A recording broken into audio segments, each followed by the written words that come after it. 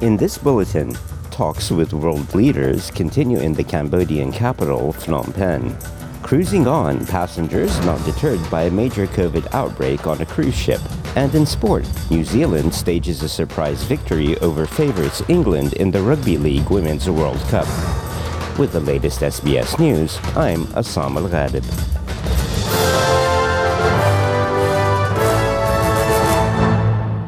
United States President Joe Biden has used his address at the ASEAN summit to reaffirm his commitment to the regional bloc as being at the heart of his administration's Indo-Pacific strategy.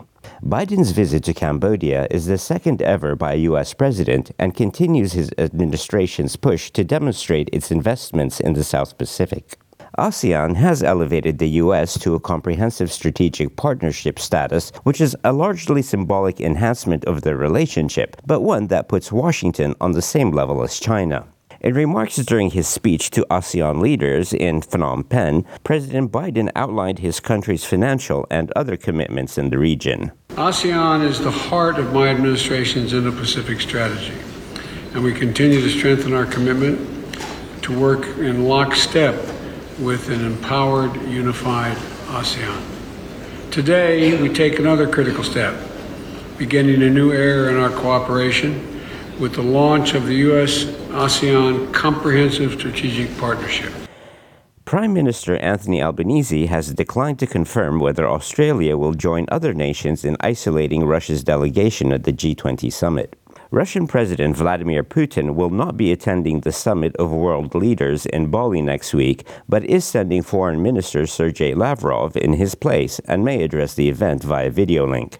The European Union and the United Kingdom have indicated they plan to do everything possible to isolate Russia at the talks, including snubbing the country's delegation and staging walkouts during speeches. They are reportedly encouraging other countries to join them, but Mr. Albanese did not say whether Australia planned to do so.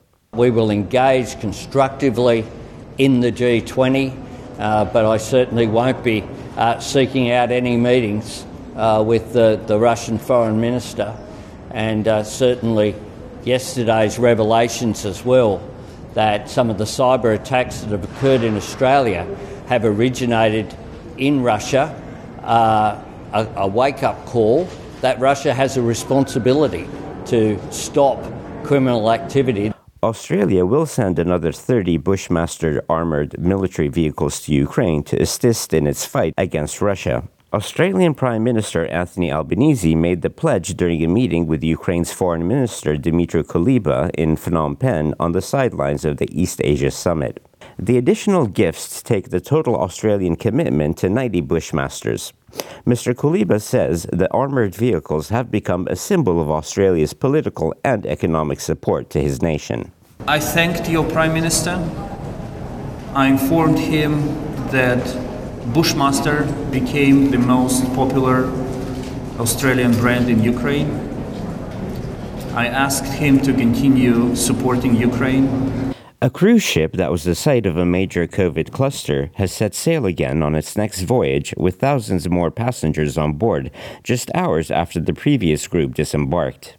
More than 800 passengers and crew members of about 4,000 traveling on the Majestic Princess came down with COVID-19 on a 12-day trip to New Zealand. New South Wales Health declared the ship the highest Tier 3 COVID risk, and authorities assisted passengers to disembark with virus measures in place at Sydney Harbour yesterday. But thousands more guests booked on the vessel's next cruise have not been deterred, with a fresh voyage departing Sydney Harbour last night, bound for Tasmania via Melbourne. The ship's operator, Carnival Australia, says all new guests have been informed of the prior cases on board and says it's working closely with the relevant state governments and health authorities. In sport, and New Zealand's women have claimed a 6th Rugby World Cup with a thrilling 34-31 victory over England. More than 45,000 fans packed out Auckland's Eden Park to witness a fierce contest that turned into one of the highest-scoring finals in Women's Rugby World Cup history. Winger Ayesha Latilga scored a try 9 minutes from time to give the Black Ferns the win, stunning the tournament favourites. The victory brings to an end 3 years of utter dominance of women's rugby by England, as well as their record-winning streak, which included 2 thrashings of New Zealand at the end of last year. Earlier, France ran in 5 tries to thrash Canada 36-0 in the third-place playoff to secure the bronze medal for the 7th time in 9 editions of the tournament. But Canada were the only one of the semi-finalists without full professional contracts and can take pride from taking world number 1 England close in last week's semi-final. With the latest from the SBS newsroom, I'm Assam Al-Ghadib.